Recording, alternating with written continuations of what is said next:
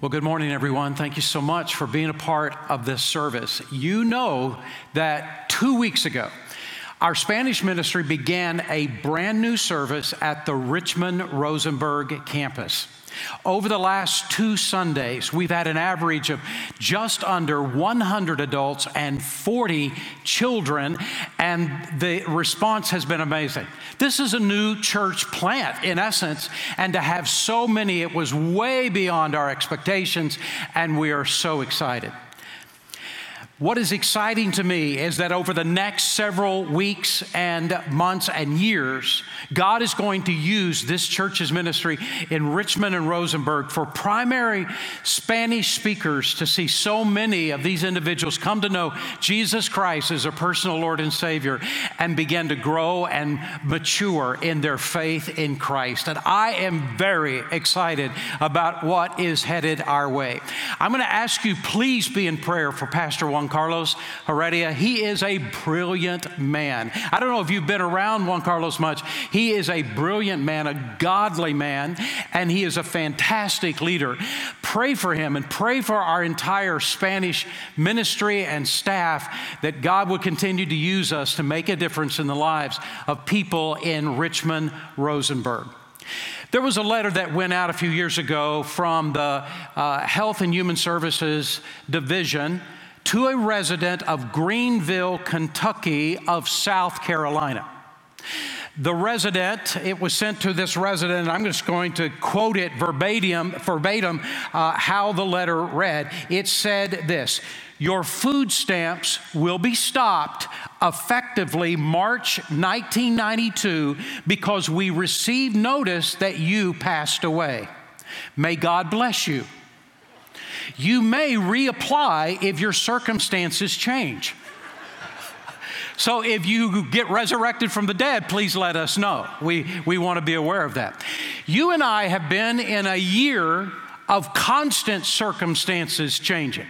And not just weekly, I mean, it's like every day and every hour. I've never lived a year like this, and maybe you haven't either. This has been a tough year. I've had so many people say to me, this has been the hardest year of my life.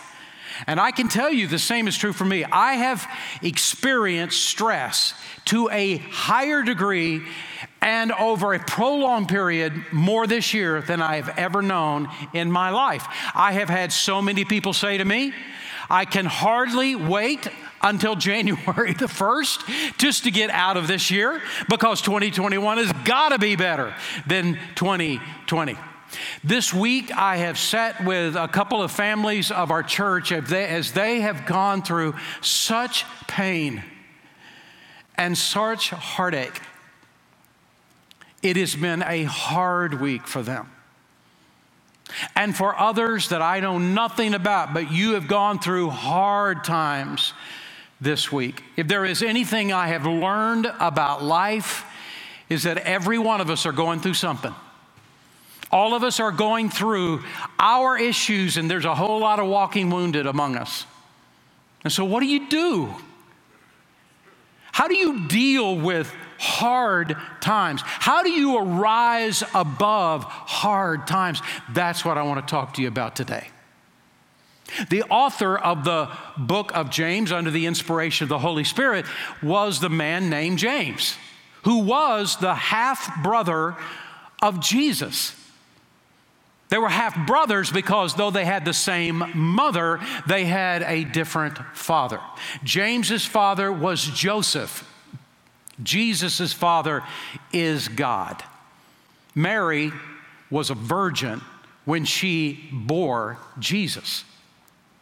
And you can imagine how hard that must have been for James and the other siblings, because James had the Son of God as his big brother.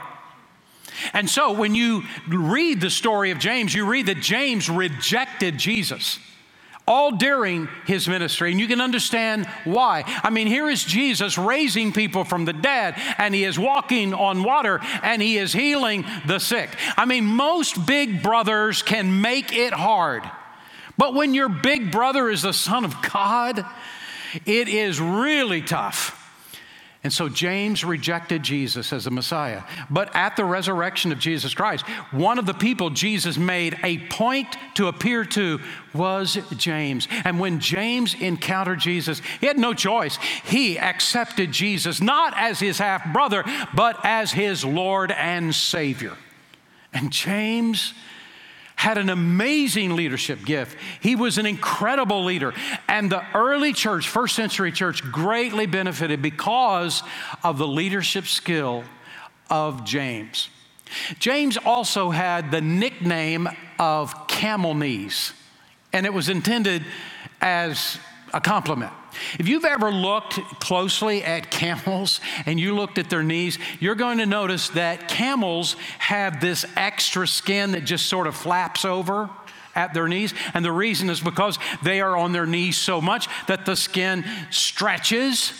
And now they got this extra skin just sort of flapping over.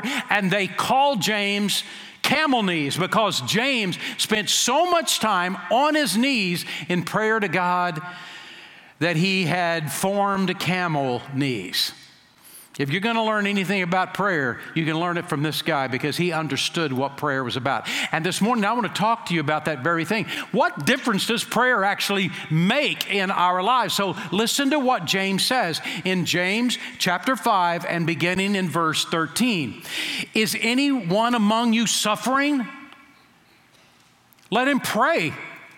Is anyone cheerful? Let him sing praises.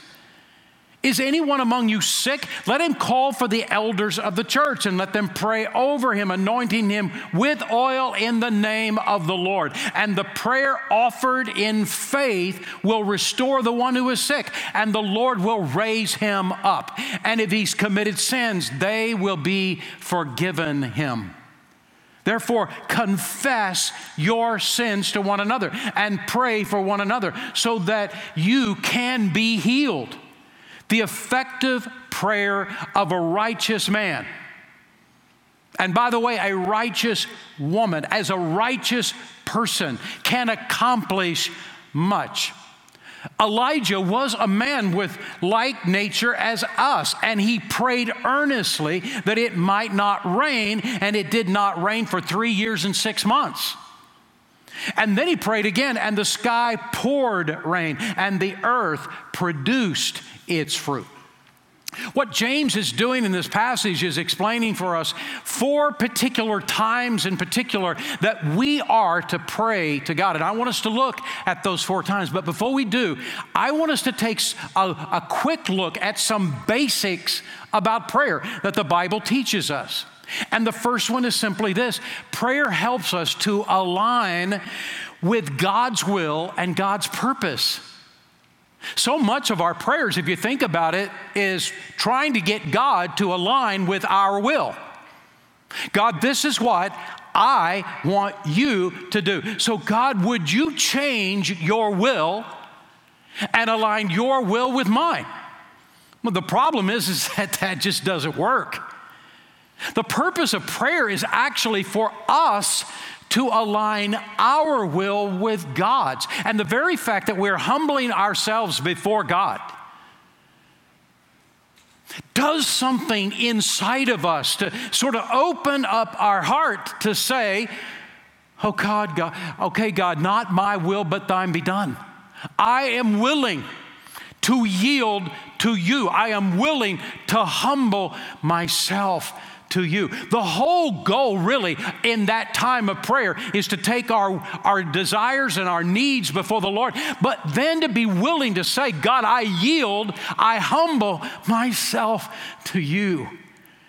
I want to hear your voice. I want to know what you want to do in my life, and then I want to pray in accordance to your will.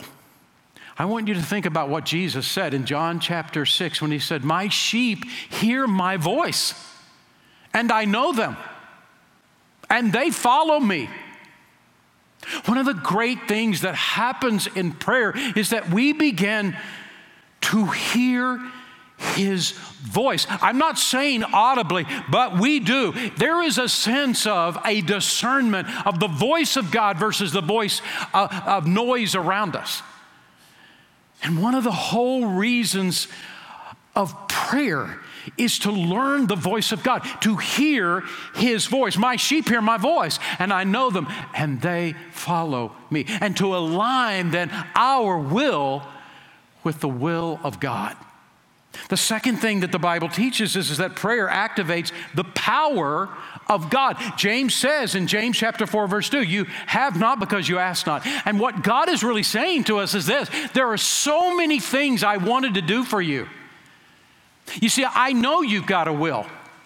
I know you think this is the way it ought to go, but I'm going to tell you, I can see over the hill. I can see around the bend. I know what you really need, and I love you. My will is actually greater for you than you realize. And you have no idea the things I would have done for you. You have no idea the things that I would have given you. But you just wouldn't pray. You're just doing it on your own, going your own direction. I don't think I need God. I believe I can get this done by myself. And all the while, I would have given you so much more. But you have not because you ask not. God is saying to you and me, there's power if you'll just be willing to come to me. Let me do my will in your life. You'll be shocked at what I'll do. There's a third principle is simply this, that prayer is intended to be a familiar conversation with God, not a formal strings of these and thous. You can say these and thous in your prayers if you want, but why would you do it? The whole idea of prayer is conversation with God, as though you know Him and He knows you, as though you love Him and He loves you. A familiarity with Him, coming to a place of breakthrough in which it's just spending, honest to goodness, spending time with God.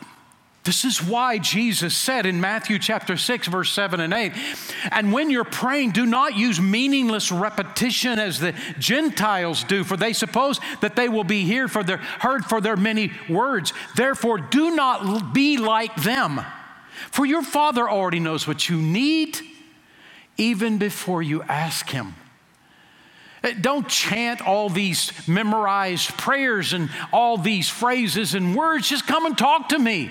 This is what Jesus is saying. Just come and talk to me and have relationship with me. This is what prayer is intended to be, this familiar conversation with a God you have come to know. And then the last is simply this that I want you to take note of, is that prayer is to be a continual attitude for our life. This is why 1 Thessalonians chapter 5, verse 17 says, pray without ceasing. Doesn't mean bow your head without ceasing, close your eyes without ceasing. It'd be pretty hard to drive that way. I've encountered a few people that I thought were doing that in their driving, but that is not the idea. The idea is to practice the presence of God every day, all the time. It's go, God is right there with you. He's walking through life with you, like Enoch, and God and Enoch walked together. And Enoch was not. The whole idea of practicing the presence of God in your life, knowing that He hears, knowing He sees.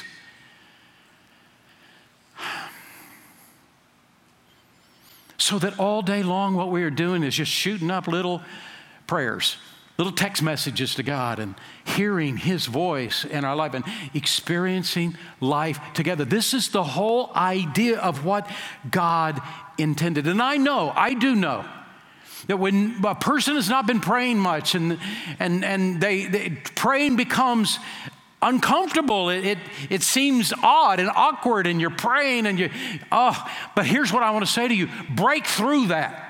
Get to the other side of that and begin to experience actual relationship with God. And all of a sudden, this whole life with God totally changes. There truly is a sense of His presence in your life. So these are 4 principles I want you to grab hold of. And so with these in mind, let's take a look at what James now teaches us of 4 different ways of praying to God and why. So listen to what he says. First of all, prayer should be the first response in hurting times. He puts it this way: is anyone among you suffering? Let him pray. Doesn't mean that that's all we do, but let it be the first thing we do. Before you run to somebody else and complain, and before you go anywhere, just stop and spend some time with God. Share with him what is going on in your life. He knows, but this is a moment of time to share with him. Oh, what peace we often forfeit. Oh, what needless pain we bear, only because we do not carry everything to God in prayer. Let him be the first place you go.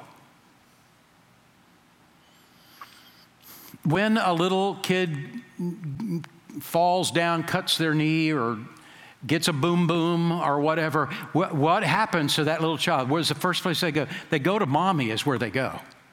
Now, daddy is a close second, but he is second because a mommy has so much momminess about her. And that child knows she'll understand somehow. And God is saying to you and me, I understand you're wounded. I know what you're going through.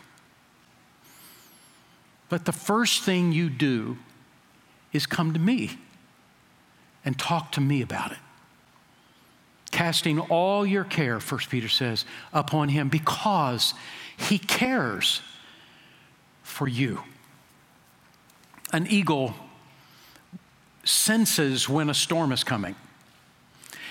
They don't need to watch the weather news. They don't need that. In fact, they get it right 100% of the time, and the weatherman doesn't, or woman doesn't. But a eagle senses the coming of a storm. And when that happens, the eagle does not just hunker in to the nest. What the eagle does is actually leave the nest and fly as far up as she can, as far as she can go on her own. And then the wind that always precedes the storm, that eagle, when the wind begins to come, makes her wings be tilted in such a way that the wind then carries her actually further up than she can fly by herself. So when the storm does arrive, the eagle is actually above the storm. Didn't avoid the storm, just rose above the storm. So that when the storms come, the eagle is there, experiences, but above it, rises above it. And this is what God is saying. I want to be in your life. I want to be the wind beneath your wings. So that when the storm is coming, you don't hunker down, you rise to me, you go as far as you can go on your own, and you let my wind of my spirit then catch your wings and bring you above the storm. You don't avoid the storms, but you rise above them. And let me be that power for you to show you how you can rise above the storms. When you are hurting, when you're going through hard times, the first thing you need to do is go to God. And I'm going to ask you today, would you make that decision? Because guess what? Hard times are coming. Maybe today, maybe tomorrow. I don't know when they're coming, but hard times are coming. And when they do, would you open your heart this week to allow God to be the wind beneath your wings? Go to him first in prayer. You can go to other people. Oftentimes it helps us to go for counseling, share our wounds, but first go to God. The second thing he says is that prayer should be a natural expression in happy times. See what he says in verse 13, is anyone cheerful? Let him sing songs. We have just gone through a time of worship together. Have you noticed about worship? Have you stopped sort of and actually thought about the words in which we're singing? every song or almost every song that we sing in worship time is either recounting the characteristics of the nature of God, or it is speaking directly to God about the characteristics of his nature. But the truth is, no matter whether we're speaking directly when we're singing or about him, we are talking about the nature of God, the characteristics of God. Oh God, you love me. Oh God, you are all powerful. Oh God, you know my needs, and you care about what you know about me. And oh God, you are so strong. You can give me the strength to get through this. I love you, God. I adore you, God. I am amazed by your power, God. And all during the time that we're singing, we are singing these kinds of songs, these kinds of words. And you know what happens to us? When we are actually voicing them, when we're actually voicing these characteristics of the nature of God, it does something inside of us. As we are voicing these words and we are denoting the characteristics of the nature of God, our brain sort of at some point catches up. He is all powerful. You know what? That's really right. He does love me. He does care for me. He is able to rescue me. Oh God, you are wonderful. You are marvelous. Holy is your name, oh God. And what happens is, as we are speaking these words, it is actually building our faith the whole time we are giving adoration to him. It's building our faith. It is raising our understanding again of God in light of what we're going through right now. I love the fact that we can watch online. Thank God we can do that, because we need something during these days. But so much of the time while the worship is going on, maybe we're sort of tempted to not actually sing ourselves. Maybe where you're in your house, you think, I don't have that great of a voice. I don't want the rest of my family to hear me sing off key. And so it's just sort of watching the other people worship, that are the worship leaders, just listening to them sing. The only problem is, though that is a blessing, that is a help, and I acknowledge that. And if that's all we can do, it's all we can do. I got to tell you, there is something powerful that happens when we speak the words, when we even hear the words coming out of our mouth. There is something that happens inside our heart. And this is why we need corporate worship. This is why we need to actually sing, because as we are hearing these words come out of our mouth, it is reminding us again of who this great and glorious and wonderful God we serve is. And it raises our faith. James says, when you're going through great times, give God the praise for it. Acknowledge who he is and the nature of our God. There's a third thing. He says that prayer should also be where we turn when we are hurting physically. And so notice what he says in verse 14 and 15. Is anyone sick among you? Let him call for the elders of the church and let him pray over him, anointing him with oil in the name of the Lord. And the prayer offered in faith will restore. And the one who is sick, the Lord will raise him up. And if he has committed sins, they will be forgiven to him. This is what we talked about last Sunday. And in fact, the whole message was about just this one part. What does the Bible teach about supernatural healing? And if you didn't hear the message, I wish you'd go back. It has nothing to do with me. It has to do with the Word of God. And hear what God says about the subject. We noted that we are to initiate it, and we are to go to our elders. And the word elders doesn't mean old ones, it means pastor. It's just another name for pastor. And they are to pray for us. They are to anoint us with oil, and they are to pray in accordance to God's revealed will. That's what the prayer of faith is all about. It is to pray in accordance to the revealed will of God. We talked about this last week. Now here's the question. Does it really do anything? Does it really actually make a difference in our life when somebody is praying for us? Well, that was the question that the research project was all about. It was a research project that was done by San Francisco General Hospital. Does prayer for people who are sick really do anything?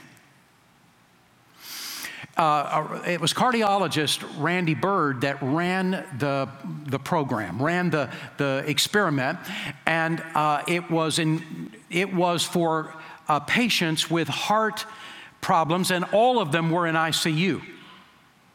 And he picked 192 patients for prayer for them and 201 patients for no prayer for them. Now, we all know, hey, but they may have been being prayed for by family and friends and that kind of thing. Sure, that is certainly true. But what he did is he picked 192 people to be prayed for, 201 people to not be prayed for, and they did not know which group they were in. Neither did their doctors, neither did their nurses. And Dr. Bird also had found a way to recruit hundreds of fervent prayer warriors. How he did it, I don't know. I haven't read the whole study. I've just read the results of it. But he found a way to recruit all over the country fervent prayer warriors who, boy, they are going to pray and pray and pray and pray, and they're going to pray with earnest. They were only given first names. They were not given diagnosis or prognosis. They were not told anything except this person is in ICU and this person has a heart issue. And we need you to pray for them. Well, the end result came out, and let me read a little bit of what took place. I'm reading the result here. The prayed for group had significantly fewer complications than the unprayed group. There were fewer members of the prayed for group that died. The prayed for group were 5 times less likely to develop infections, 3 times less likely to develop a lung condition, and 3 times less likely to have heart failure. Now, I know that there are all kinds of questions you and I have about this study, but here is the thing. It was done so well, and its ramifications so impactful that it was actually published in the Proceedings of the American Heart Association. And the whole point was this: there's something that happens with people who are prayed for versus people who are not. So here's what I'm going to say. When I get really sick, I only want fervent people praying for me. I don't want these people, oh, God bless Mark. I don't want those people. You can just forget it. I'm not interested. But those of you who know how to pray, who know how to get to the throne of God, and I'm married to one of those people, that's the people I want praying for me, because it makes a difference. And that is what James is also saying. There's a fourth thing: pray immediately when we are hurt spiritually. And notice what he says, James chapter 5, verse 16, therefore, confess your sins one to another and pray for one another that you may be healed. I don't know, did you read the story about the optician who fell into his lens grinder and made a spectacle of himself? Okay, I know it's corny, but I heard that this week, and where can I put that? Where in this sermon could that fit? This was the only place I could find. James says, instead of hiding your faults, confess your faults. To who? Well, obviously to God, but that's not who he's saying. He says, confess your faults to one another. Confess your faults to another that you've wronged. And all of us do. All of us screw up. All of us wrong other people. How can we help it? We are around other people. It is part of life. Second of all, he's talking about confession to another you love and you trust about your weaknesses, your failures, and your needs. I was talking to a member of our church yesterday, and he said he has got some individuals in his life, he just trusts them. And they're sort of like accountability partners. That's what he was describing. I can go to them, I can share my weaknesses, I can share my needs, and I can talk about my life. And that is a great treasure. And James is saying, we were never meant to stand alone. We need each other. We need other people praying for us. Confess your faults one to another and be healed in the process of it all. And then he brings a close to all this when he makes this statement. And when we make prayer so important in our life, we will get results. And notice how he puts it in verse 16. Therefore, confess your sins to one another. Pray for one another that you may be healed. The effective prayer of a righteous man can accomplish much. And that accomplish much is a phrase that simply means has a powerful result. There's a little 8-year-old boy named Danny Dutton from Chula Vista, California. And when in the 3rd grade, he goes to a Christian school, and all the 3rd graders were asked to write a paper about prayer. What is it that you understand about prayer? Write a paper about prayer. So this is just a section of what he wrote. He said, one of God's main jobs is making people. He makes them to replace the ones that die, so there'll be enough people to take care of things on earth. He doesn't make grown-ups, just babies, and I think it's because they're smaller and easier to make. That way, he doesn't have to take up his valuable time teaching them how to talk and walk. He can just leave that up to moms and dads.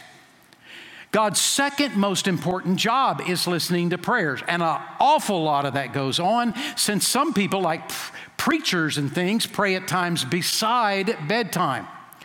God doesn't even have time to watch TV because of this.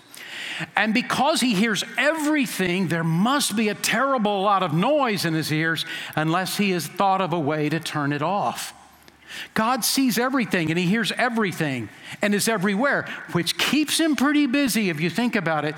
So you shouldn't go wasting his time by going over your mom and dad's head by praying for things they already said you couldn't have. He's a smart kid at 8, isn't he?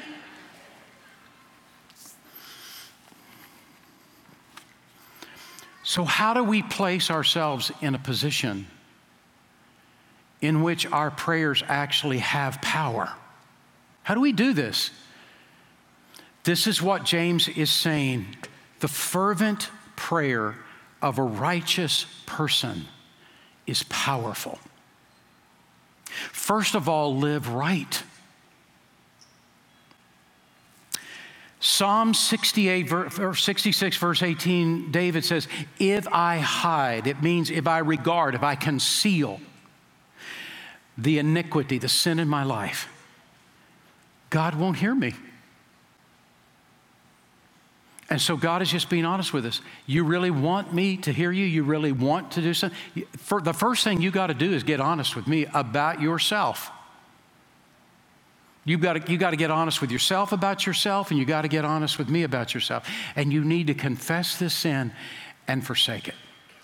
And then I will be powerful in your life. Second of all, you got to pray in faith. Faith is simply the trust and obedience to the revealed will of God. Praying in faith means that we ask God to show us his will and then we obey it. And third, we got to pray with fervency. And that word that is translated fervency simply means stretch to the limit. It cannot be, oh God, bless the missionaries and all the people in the world and all the sick people. It can't be that. There has to be a sense of fervency and a sense of, God, I know you are listening and I need your help, and here's what's going on. Because the fervent prayer of a righteous person is powerful.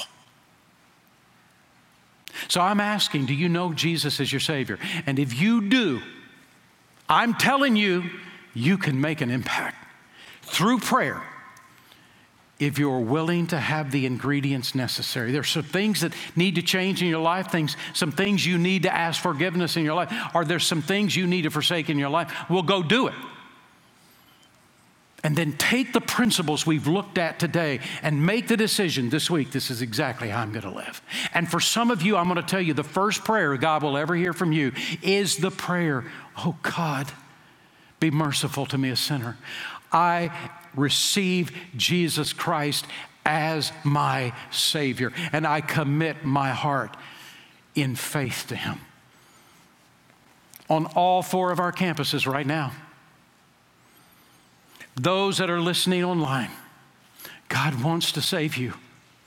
He wants to cleanse you. He wants to forgive you. He wants to be your Savior, your Lord. Would you give your heart to Him right now? Let's bow together for prayer. Father, we come to you today, and for all those that are listening, God, that do not know Jesus as Savior, may this be the day of salvation.